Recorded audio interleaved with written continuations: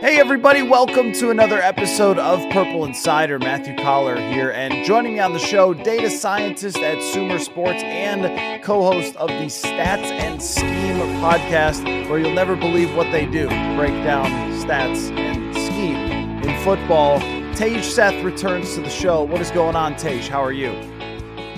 Good. Yeah. Thanks for having me back. I know it's the bye week for the Vikings, but I'm glad that we're still able to get talking here. We a lot of stuff to talk about today as we were, discussing pre-show. So I'm excited to do it on the show here.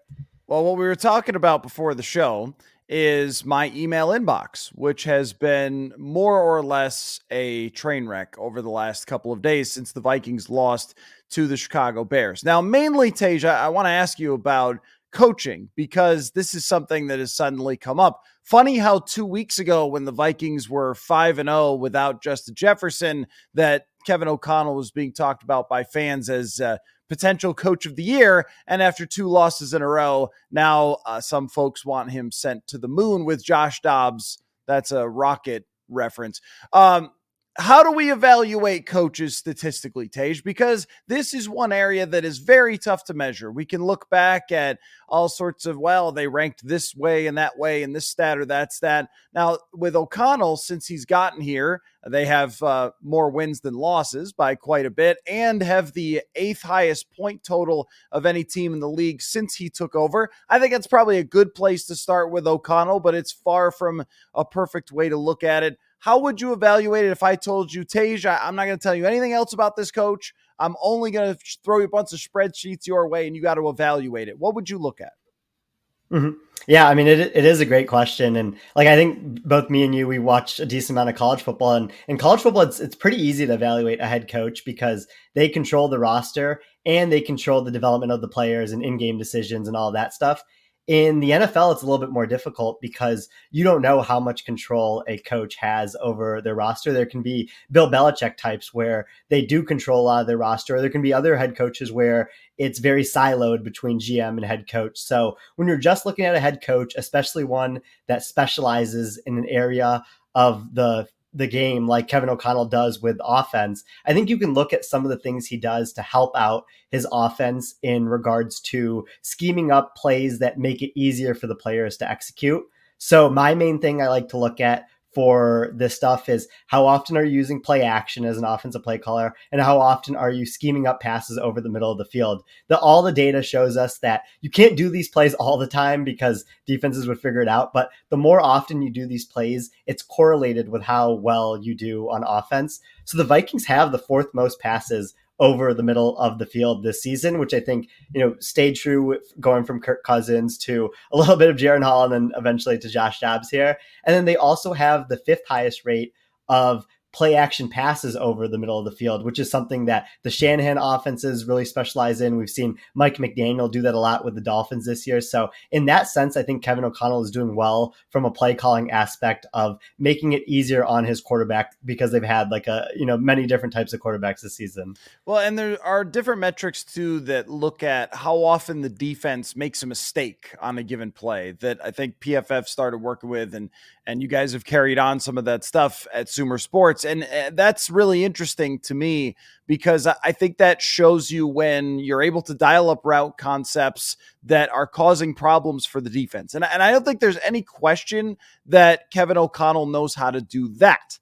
But what other parts can we quantify here? Like, game management is definitely a thing that the fans have really latched onto over the last couple of years. I think because fans understand aggressiveness and going for 4th downs and things like that. And I think with Kevin O'Connell, the big picture is that he's been pretty good at that.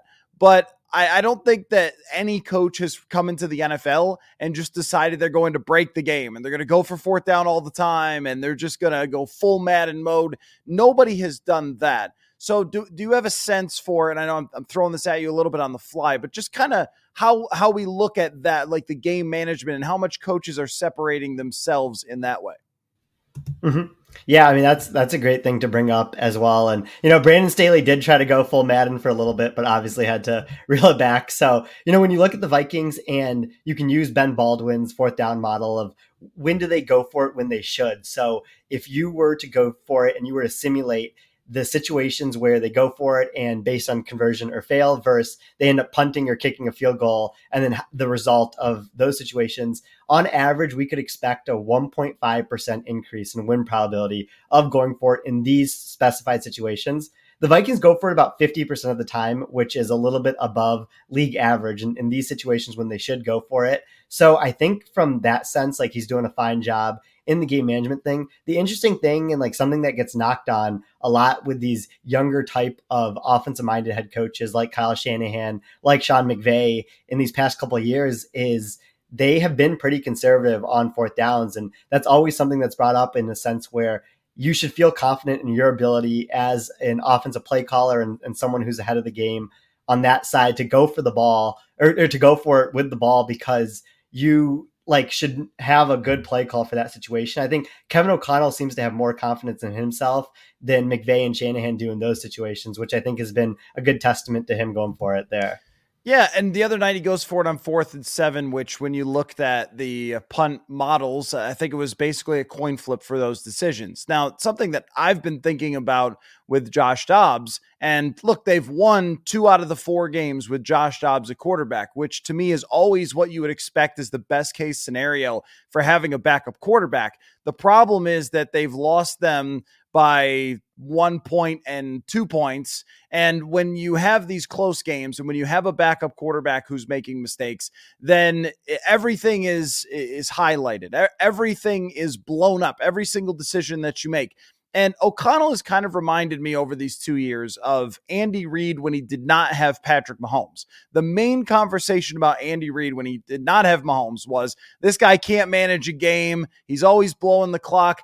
But objective people would look at it and go like, well, I mean, sometimes, not, but nowhere near what the reputation was. And my theory is that Alex Smith kept him in games just enough to reveal that he wasn't perfect when it came to game management. And every time he blew it, then everyone was ready to jump on that. Now, I don't think that O'Connell's reached that level of everyone jumping on him. What I do think is that quarterbacks will make you look worse if they are Josh Dobbs, and that when you're going to play in these close games and you're playing in a defensive battle, if you want to call it that, or an offensive mess like they were against Chicago, every coin flip decision you make, if it comes up the other side, you probably just lose the game. Like when it came to punting at the end of the game, again, that was one that I looked up, and unsurprisingly, total coin flip. There was 65% chance to win if you go for it, 65% chance if you punt it away. But what Kevin O'Connell couldn't anticipate is his punter shanks the punt.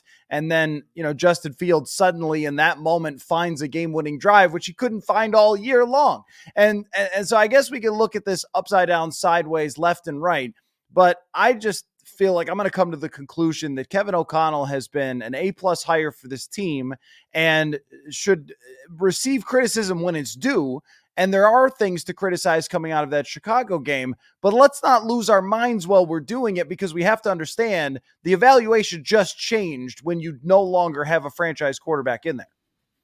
Mm-hmm. Exactly. Yeah, I agree with so many things that you said there. And I think the good thing is like, even if he's not necessarily nailing the timeouts and the clock management, that's not a fixed skill. Like that is something that can evolve over time. He's still so young, both career-wise, second year as a head coach, but also like he would be young enough to play quarterback for the Vikings if they had an emergency situation. But when you look at like the Vikings as a whole this year, we talk so much about their 1-score wins last year, 11-0 in the regular season to 5-6 in 1-score games this season. And I think so much of that has to do with just like variance in those games going back to coin flips, but also their turnover luck has been really bad this year. And that's not something I would necessarily put on anyone on the coaching staff or necessarily anything on the players specifically. I think it's just a lot of variance and the way that these coins flip sometimes. In regards to the Broncos game, you have the couple fumbles, especially at the end of the game that swing the game. In the game against the Bears, you have the interceptions throughout the game. And like, that's not something that we see like stack up week after week, where you're not just going to be able to count on the Vikings giving away the ball 3+ times. Like as long as that kind of comes back to the mean outcome for them, they should be fine in the long run, which is what I kind of see with that. And that kind of ties back to Kevin O'Connell and like his reputation and the way people view him right now. Well, let's talk about that a little bit too, because there's a chart that has been bouncing around out there about the luck metric and how much win probability of total has been lost due to luck. And, I think when your team fumbles and gives away a game like they did in Denver, what's very hard as fans, as analysts, as reporters is to just be like, well, what are you going to do? Because that's not what we do in football. If football was like that, then we wouldn't have any fun talking about it because second guessing everyone is like what we do. At the same time, it seems like they should have a couple of more wins just based on that sheer luck metric alone, which last year we spent a lot of time talking about how they had gotten lucky at the end of all of these games. And that variance has swung back the other way. So my question is, how do we evaluate the true strength of this team? Also factoring in that there's this murky quarterback situation as well. Mm-hmm.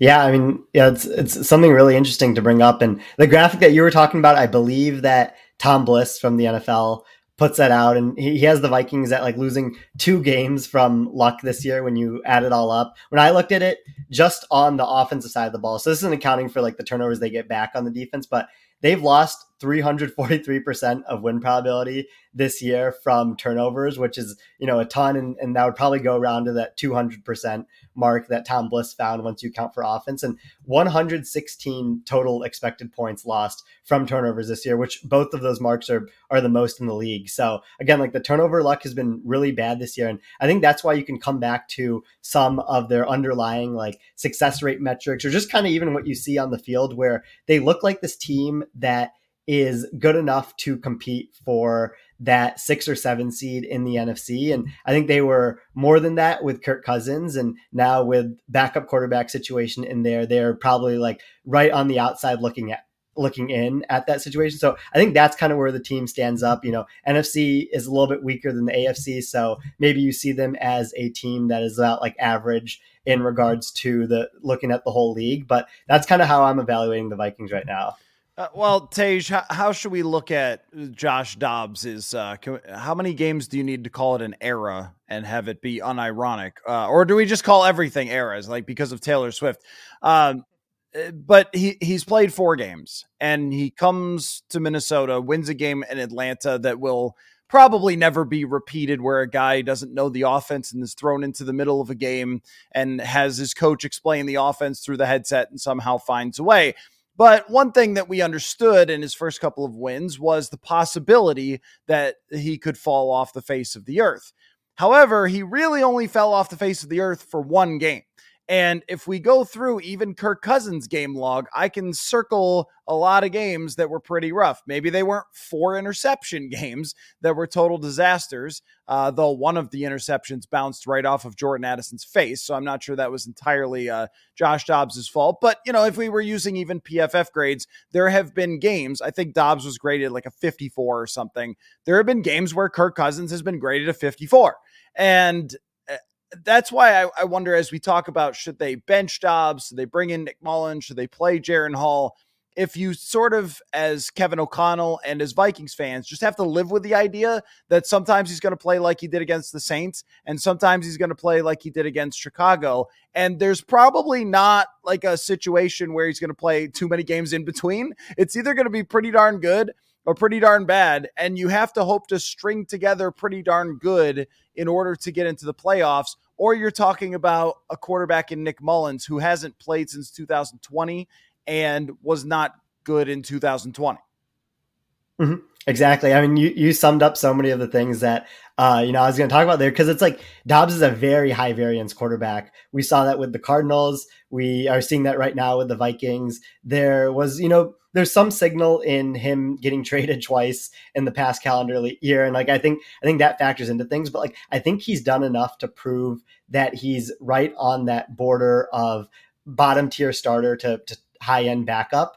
And like, I think that's what you're going to have to expect from him, but he's not a backup in a sense where he can come in and he's, not like a Teddy Bridgewater where like he won't lose you the game, but might not win a game when you're like a 5-point underdog or something. Like, I think the good thing that he gives you is he has that super wide range of outcomes where he can beat a team like the Saints or Falcons, where even though they're underdogs in that game because they had him in, like he can go in and do that. But, he's also going to lose games like the Bears game where, some of it is his fault. Some of it's the outside circumstances in that situation. On the year, he ranks 28th in EPA per play out of 36 qualifying quarterbacks. So like, I think that's about what you're going to get with him. And like, the only way I would move on from him is if you had this young quarterback that maybe you took in like the third or fourth round that you really wanted to know whether or not that they were going to be like capable of being an NFL starter, kind of like what the Titans have done with Will Levis here.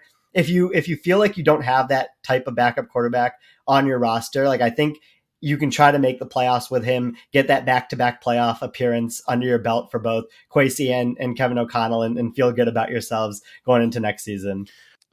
Folks, I hope you've enjoyed listening to us talk about Prize Picks this year, but if you've missed it, here's how it works. You go to prizepicks.com, and it is simple. You pick either more or less between 2 and 6 players' stat projections, and that's it. Now you're playing. So if it's X number of yards for a quarterback, you just decide, are they going to throw for more or less than that number of yards? But it works with lots of different options, receiving yards, touchdowns, even field goals, all sorts of sports as well. prizepicks.com/purple. Go there, use the code PURPLE for the first deposit match up to $100. One of the reasons I like Prize Picks, it is very simple to use. You see how we do it on the show, real quick and easy, and then we talk about our picks, and also not expensive either. You can turn $10 into $250 by nailing just a couple of picks. So go to prizepicks.com/purple, the code PURPLE, daily fantasy sports made easy. Well, how screwed are they when you're talking about having the 28th quarterback in EPA as we look at the playoff race? Because now you and I tweeted together, and I used what you gave me in my postgame article about the Vikings playoff odds if they lost the game. And there was a massive difference between if they had won and if they had lost. Like that, I think everybody just even inherently felt that gut punch of, if you're going to lose this game to the Bears, we can't really believe in you. We can't believe in a magic carpet ride, which I completely get. And that was how I walked out of the stadium feeling as well. Like, well, that was fun while it lasted. However, they are not out of the playoff race. And they are getting a gentleman back who plays wide receiver, who last I checked is pretty good at football, in Justin Jefferson when they go to play the Raiders. And then they play Cincinnati with Jake Browning or maybe AJ McCarron starting. And then it's the 3 games in the division, 2 against the Lions, 1 against the Green Bay Packers. How do we figure out what we're even supposed to expect here with all these factors? I mean, the schedule is manageable to get into the playoffs. The other teams that are racing for them, not super impressive for the number 7 spot, but also there's uncertainty at the quarterback position. What am I supposed to think of this? Yeah, I mean, I think at this point they've won too many games where they can't go like what the Bengals are doing here, where the Bengals are going to just kind of send the season in, end up with the top 10 pick and get a player that they wouldn't have gotten if Joe Burrow had stayed healthy the whole year. I think that because of the offensive supporting cast and because of how many games the Vikings have already won, that they might as well try to make this playoff push here. And they even would get to send out a division rival if they make the playoffs, because it looks like it's going to come down to them and the Packers for one of those last spots in the NFC. Packers are playing the Chiefs this week, like you mentioned. And so if the Packers were to lose that game, we would have them drop down to around a 53% chance to make the playoffs. The Vikings currently sit at a 44% chance to make the playoffs. So there's not much separation between those two teams, and the Vikings will get their opportunities this season, like you brought up. So I think that when you look at where the Vikings are, like, they do have less of a chance to make the playoffs or to miss the playoffs than to make the playoffs. But I think that there's still a fair enough shot where you can feel good when you get Justin Jefferson back and you get to see him with Dobbs or whatever other quarterback is starting for the first time since he's been injured. And you can start to piece together what the rest of the season will look like for this team.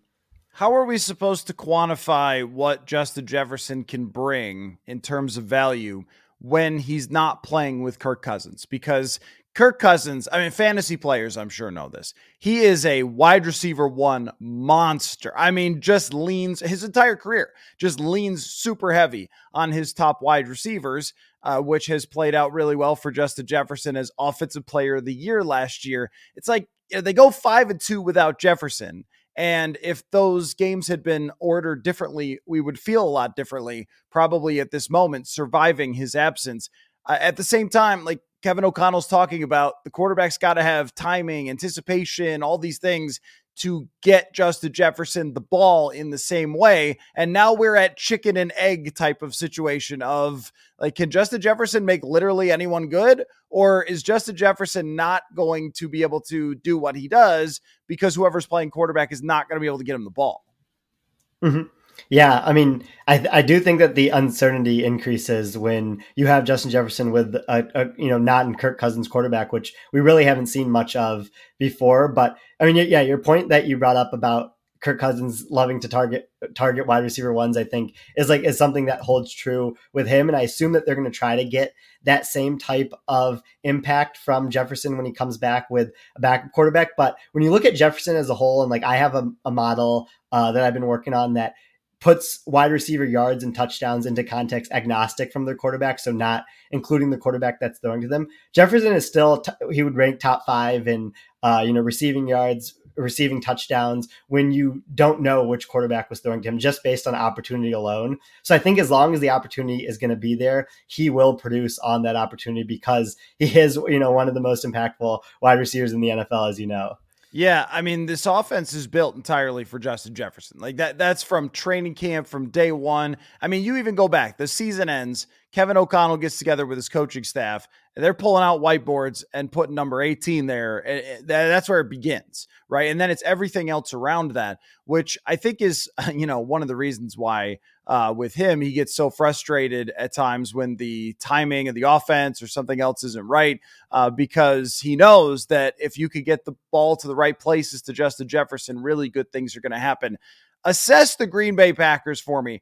I have watched a little Green Bay Packers football, like on Thanksgiving, but suddenly when I'm looking at the charts that Sumer Sports is putting out, their little green helmet is starting to move toward the good teams. I'm like, wait a minute. And the offense is starting to move toward the good teams. I walked out of Lambeau Field, other than being totally shook by what happened with Kirk Cousins and everything else, thinking like, I don't know, this Jordan Love thing, it probably ain't going to work. Do they have a situation on their hands where Jordan Love is developing and everyone could start talking about, man, you sit a quarterback for a couple years, that's what you should be doing because Jordan Love? Or is he Daniel Jonesing, where he's just good enough to get his team to believe in him, only to soon disappoint? Where do you stand on Jordan Love's recent play? Mm-hmm.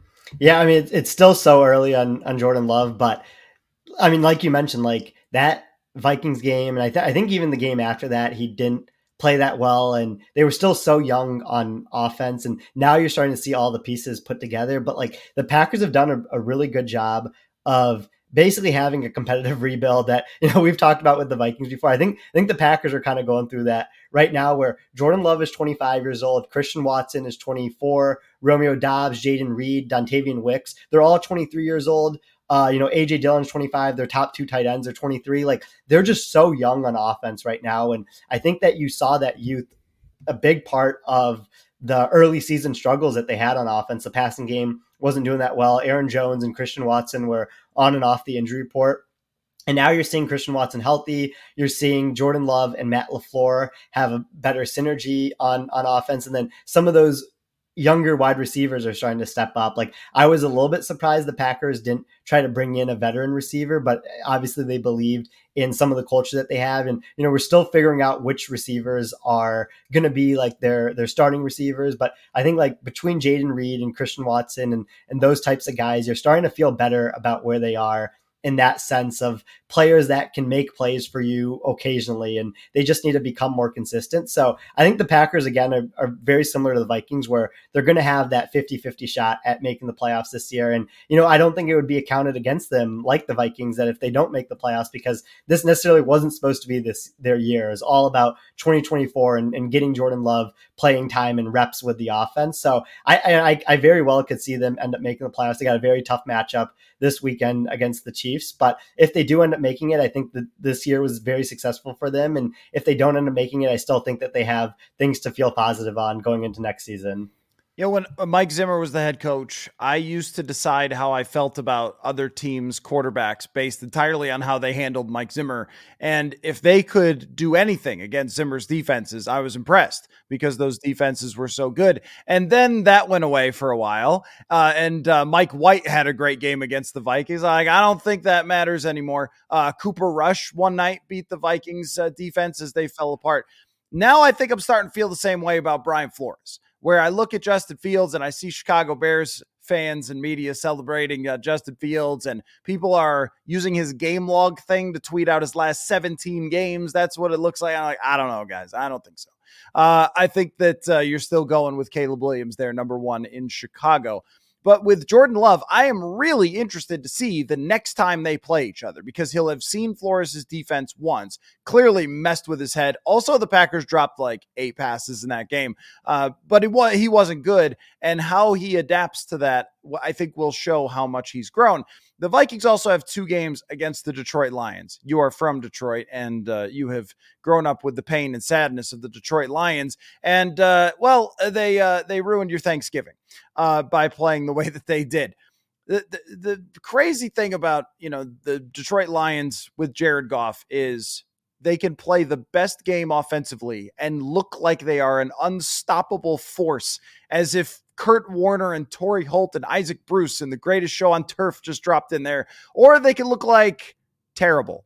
And I think it entirely depends on if anyone makes Jared Goff move in any way, left or right or forward.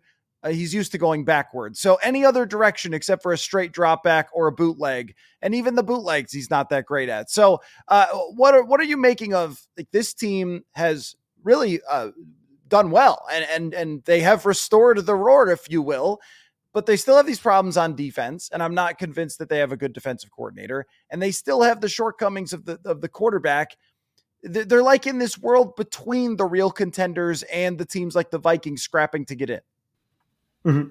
Yeah, I mean, on the Lions, like, first off, I don't know what it says about me that Lions lose almost every year on Thanksgiving. It's still like probably my favorite American holiday. I might just love the food that we eat on there. But, specifically going into football about the Lions, like, I think that when the Vikings made their defensive coordinator change to Brian Flores, it was in a large part to what the Lions did to them, especially in that second game last year, where Ben Johnson was able to scheme up anything he wanted because he knew what the Vikings defense was going to be in. A lot of the times you think about the Jameson Williams deep shot early in the game, and then what he was able to do with Brock Wright and Amon-Ra St. Brown throughout the game, and then even the Penei Sewell trick play kind of at the end to close off the game. Like, I think the Vikings had to make their defensive coordinator shift because of that game. And I thought that the Lions had a really good understanding of the Vikings defense last year. This year, that's going to be a lot tougher when you have Brian Flores in there and all the exotic blitz packages that he's going to throw in. Like, I think that it's going to muddy the water for Goff a little bit in this game.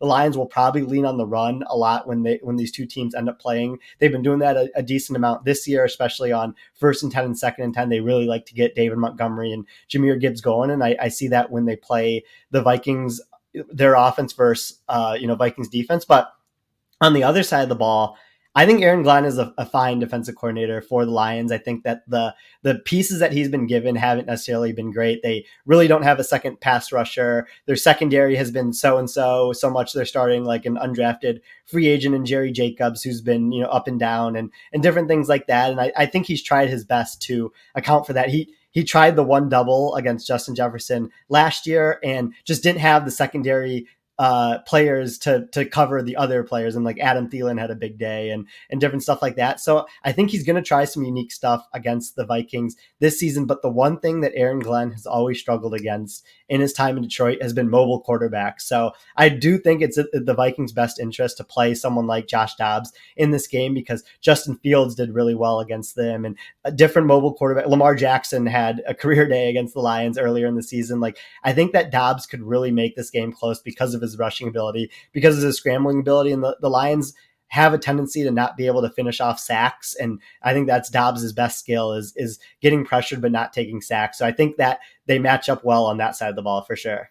Yeah, the Aaron Glenn thing, maybe I'm just watching Brian Flores and what he's done with this personnel and thinking, I don't know, I guess everyone should just be able to do this. But Flores has really had a special year considering the group that he has, and we're seeing a lot of young players develop as well. Just feels like every broadcast I watch of the Lions, they show Aaron Glenn, they're like, man, up and coming, great coach. Where do the Lions rank in defense? 27th. So like every time. So I don't know. I guess I can't tell if it's personnel or if it's Aaron Glenn. Before we wrap up the Tej, I want to play a little imagination game with you. Okay. So I just want you to imagine with me some scenarios and then give me your reaction. Okay. So imagine with me a scenario where the Vikings, the rest of the way, go 2-3 and they disappoint. They miss the playoffs.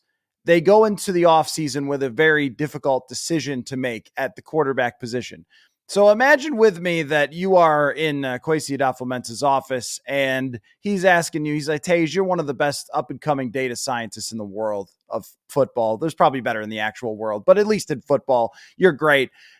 What should I do here? I need your advice. I need you to tell me, should I bring back Kirk? I mean, it's hard to find a quarterback in the draft. And if I've picked the wrong quarterback, I'm going to get fired. So what should I do? Imagine this scenario and what you would tell Kwesi Adolfo-Mensah.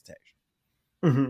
Yeah, I mean, like you mentioned, this is going to be one of the more interesting decisions in the entire offseason across the league. And I think I flip-flopped on this multiple times, but I do think at this point, I would say that Kirk Cousins should be the starting quarterback for the Vikings next season, as long as there's some contingency plan in place. And that could be going out and drafting quarterback in the first round, maybe, and Kirk Cousins is on a 1-year deal, and you work that quarterback into the game, like, Patrick Mahomes sat, and we just talked about Jordan Love sitting for a couple of years, and maybe you go that route, or you take a flyer on a quarterback second, third round, and Kirk Cousins gets like a more of a 2-year deal where he's still, because of the guaranteed money, still cuttable after that 1 year. And if you feel really good about that second or third round quarterback, you roll with them. But I think that I would put Kirk Cousins back into the Vikings next year, because you have to feel so good about their offensive supporting cast around him right now. And then the defense has taken this big leap under Flores. And,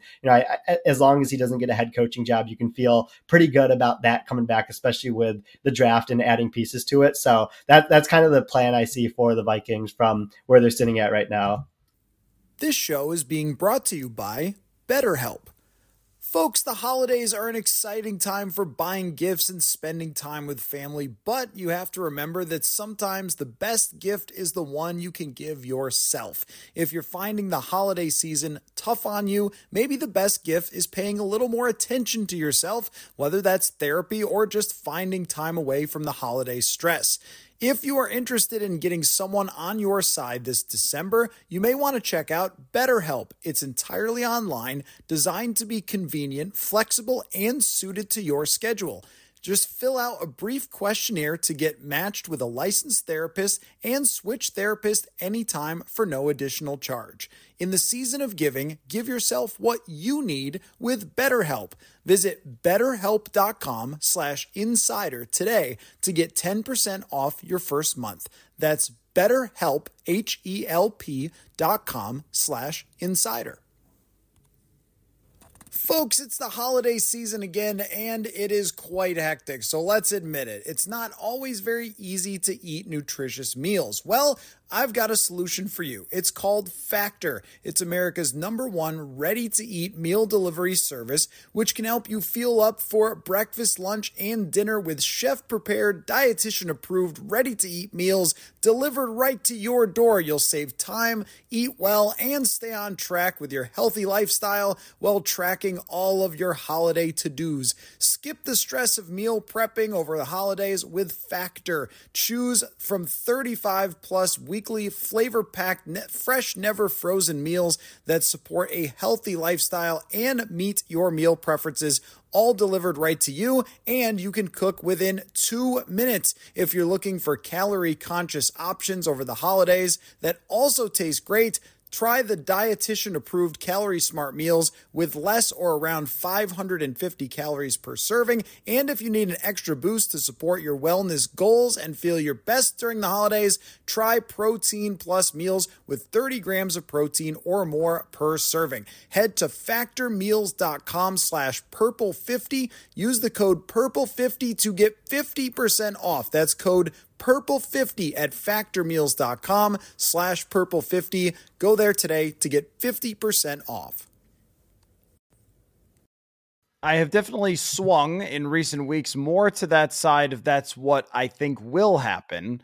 But imagine now with me in our Imagination Land. For South Park fans, they remember in a classic Imagination Land episode. I won't sing the Imagination Land song, but that on the phone with you is Kirk Cousins' agent, and he's saying, Tej, we got multiple offers here. Should I come back to the Vikings, or should I go to the Falcons, who are also calling? And I think Kirk Cousins' wife is from Atlanta, so don't quote me on that, but there's some Atlanta connection with Cousins. Is this what he should be aiming for? Should he, for the first time in his life, take a pay cut to stay with the Vikings if they're going to make that offer, even if there are other teams that might potentially want it? Mm-hmm.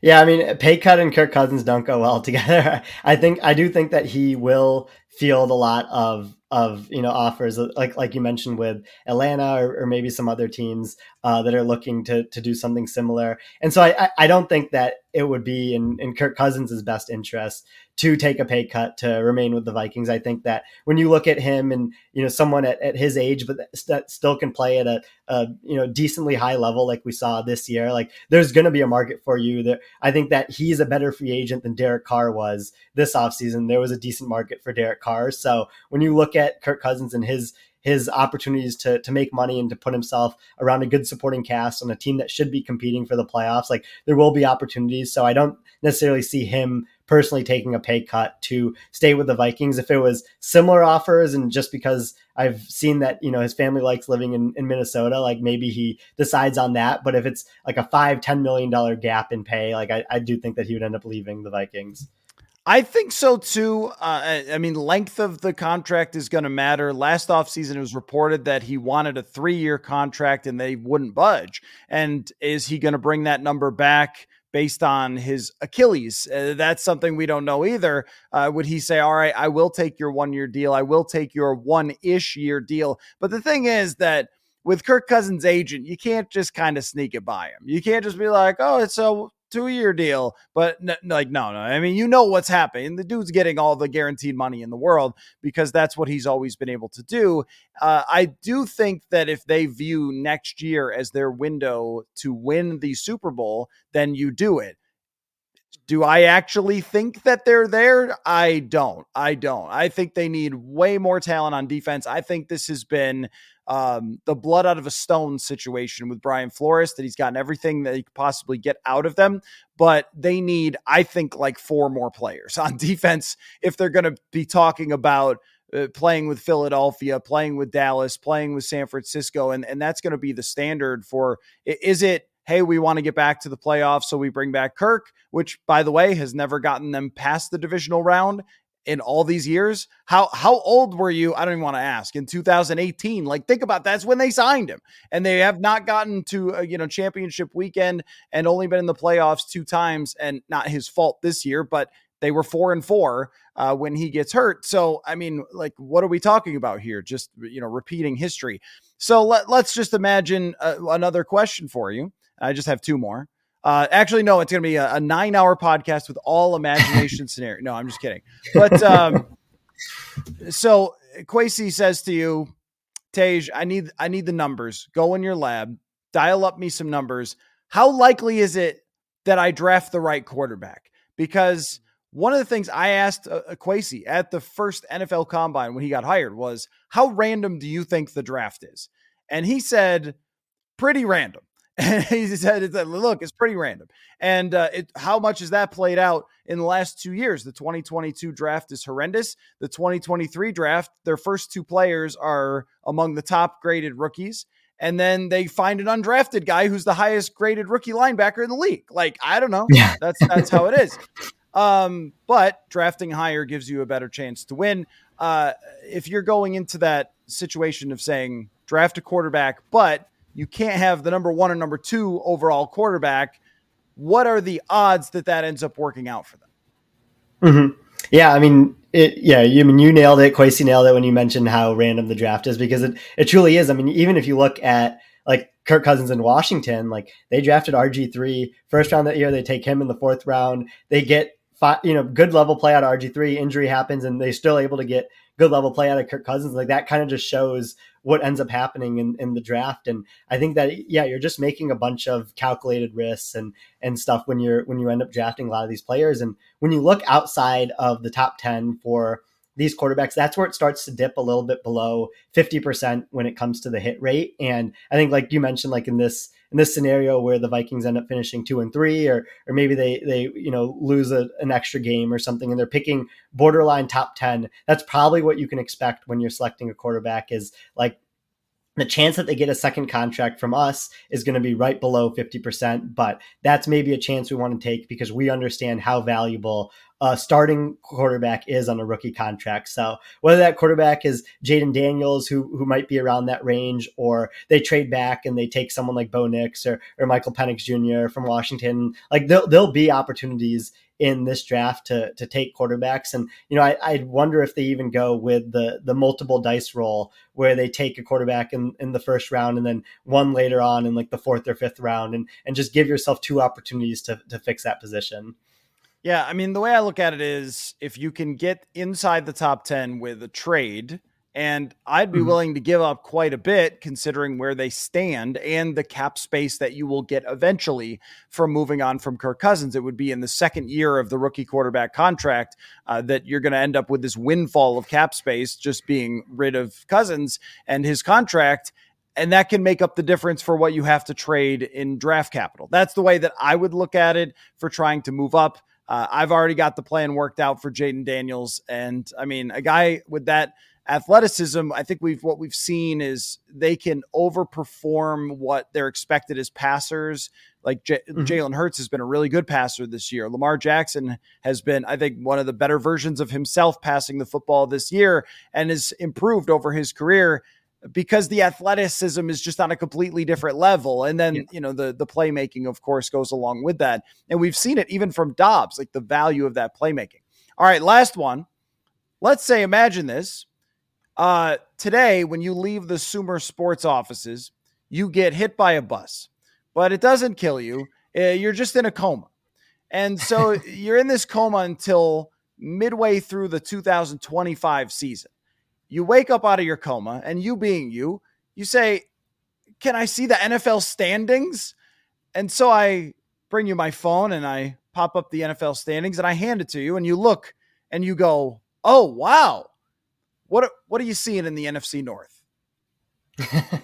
Well, I mean, first off, I hope I'm getting some money from this bus hitting me here. Like, I think that'd be a pretty hefty settlement on the bus company's end. But, after knowing that I have a good deal of money coming my way out, I think I would see the Packers at first. Actually, we talked about this on Sumer Sports. I think that I'd really like what the Packers are doing right now in regards to how young they are and the capital that they put towards, and they have that extra 2nd round pick this year from the Aaron Rodgers trade. I would see the Lions in 2nd, the Vikings in third, and I still think that the Bears would be in last in the NFC North. I think that the Bears have the widest range of outcomes there, because if they do draft Caleb Williams and then also get like Marvin Harrison Jr. or something, I mean, Montez Sweat they've added, he's terrific. I saw that the other night.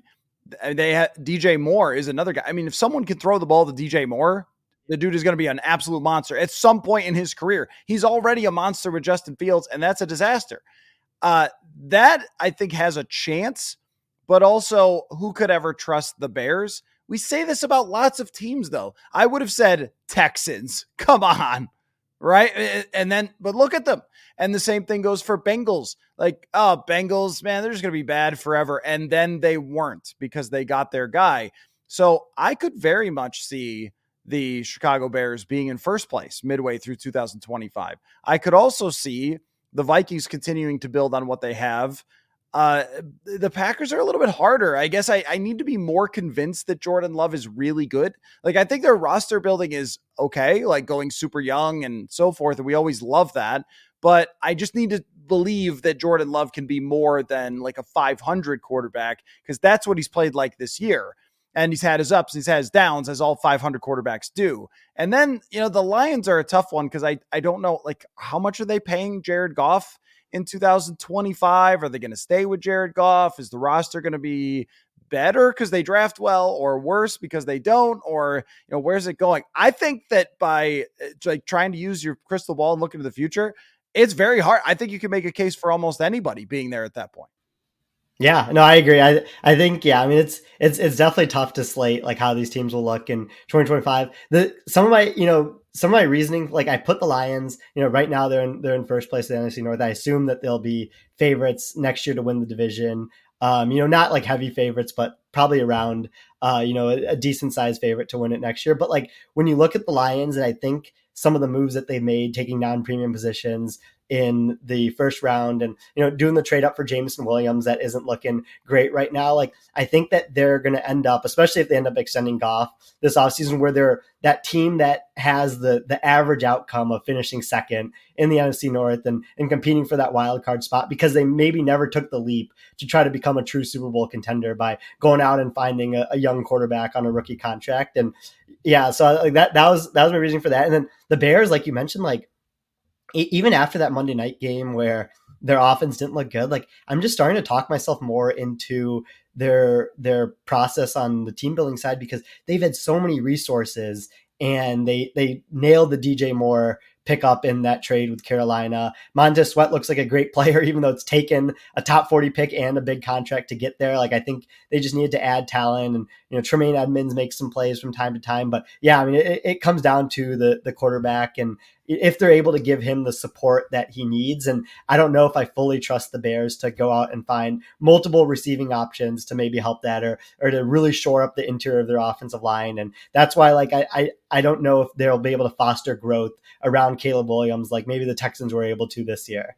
Well, nobody should reject arguments based on the past dictating the future more than someone who's watched the Detroit Lions forever, right? Like they are in first place despite all the Lionsy things, although there's still enough time for that to change. So we'll see. I think I would probably bet on the Bears just because tanking has the highest ceiling, but it could also go completely sideways if they don't draft Caleb Williams and talk themselves into Fields, or if they draft Caleb Williams and he's not good, because that does happen sometimes. So lots of different ways it could play out. And look, if the Vikings draft the right quarterback, by 2025, he'll be developed and midway through his contract with Addison and Hawkinson and Jefferson and Darisaw. And it's going to be a pretty good situation there to be in. So a lot of the future just entirely dictated on that position.